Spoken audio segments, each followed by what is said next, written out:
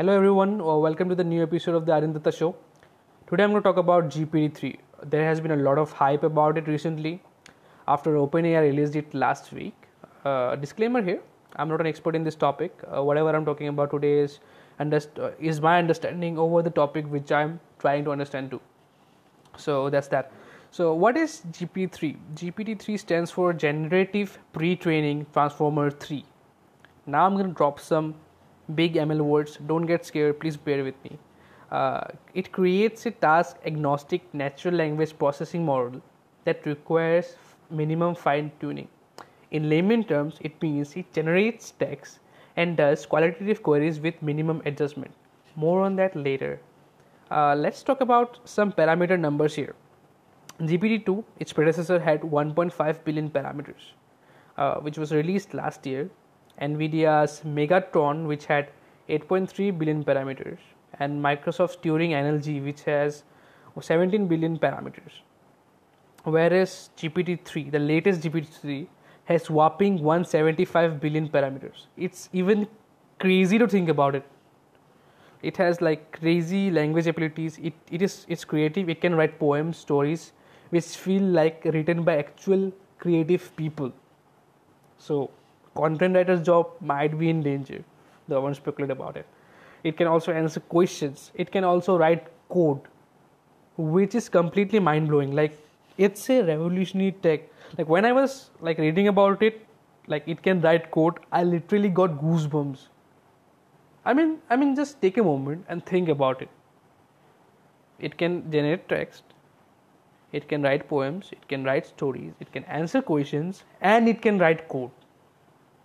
It's so awesome even, right? In a tweet by Sharif Shami, he built a layout generator, which like where you just basically describe whatever layout you want and it generates the JSX code for you. It generates the JSX code for you. How crazy is that? I mean, 10 years ago, these were just science fiction. Now it is just a reality. So of course it's a very revolutionary tech. So how does it work? It has basically taken all the available text on the internet and the output it generates are based on the input we gave and the humans have previously published on the internet. But the problem is it lacks a little bit of common sense, right? In a Forbes article, courtesy of Kevin Laker, so he gave he asked if 3-4 questions and these were the outputs. So the first question was, how many eyes does a giraffe have? The GPT-3's output was, a giraffe has 2 eyes. In the second question, how many eyes does my foot have? So GPT's output was, your foot has 2 eyes, which is wrong, right? You can see the problem there. In another question, how many eyes does a spider have? A spider have 8 eyes. So there's that. I will link the Forbes article in the description. Make sure to check it out. They have written it like more thoroughly. So yeah, I mean, I think it's the first release, so I think it needs improvement and it will improve. But not only that, are negative effects too. Like, this is a very revolutionary piece of tech, but with a lot of good comes a lot of bad too. I mean, if it can generate text, it can generate fake news too, right? Which can be used to put out propaganda and all sort of bad stuff. So there's that. So in an OpenAI's article, they have talked about it. They said they will make it commercially available, so it is not open source, like as of the predecessor GPT-2, which is completely open source. So they have said that the reason they are making it commercially available because it helps them pay for the ongoing AI research, safety, and policy efforts. And secondly, the API is very large and takes a lot of expertise to even develop and deploy the system. So it is expensive to even it's very expensive to even run it. And the API model allows it to be misused. So they have to make sure it is used ethically. There's that again.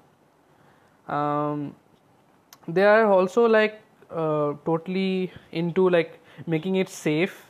They will be developing usage-based guidelines. They are doing their own research too. So I'll give my take on this development. I think GPT-3 will be very revolutionary. Like, since this is the first what do you say, view to the future, I think it can completely revolution everything. It will save a lot of time since it can write code. If like if we can like take the model and like take the model existing model and make it better, it can write better codes, right, with time. So what it will do, it will save time for the programmers too.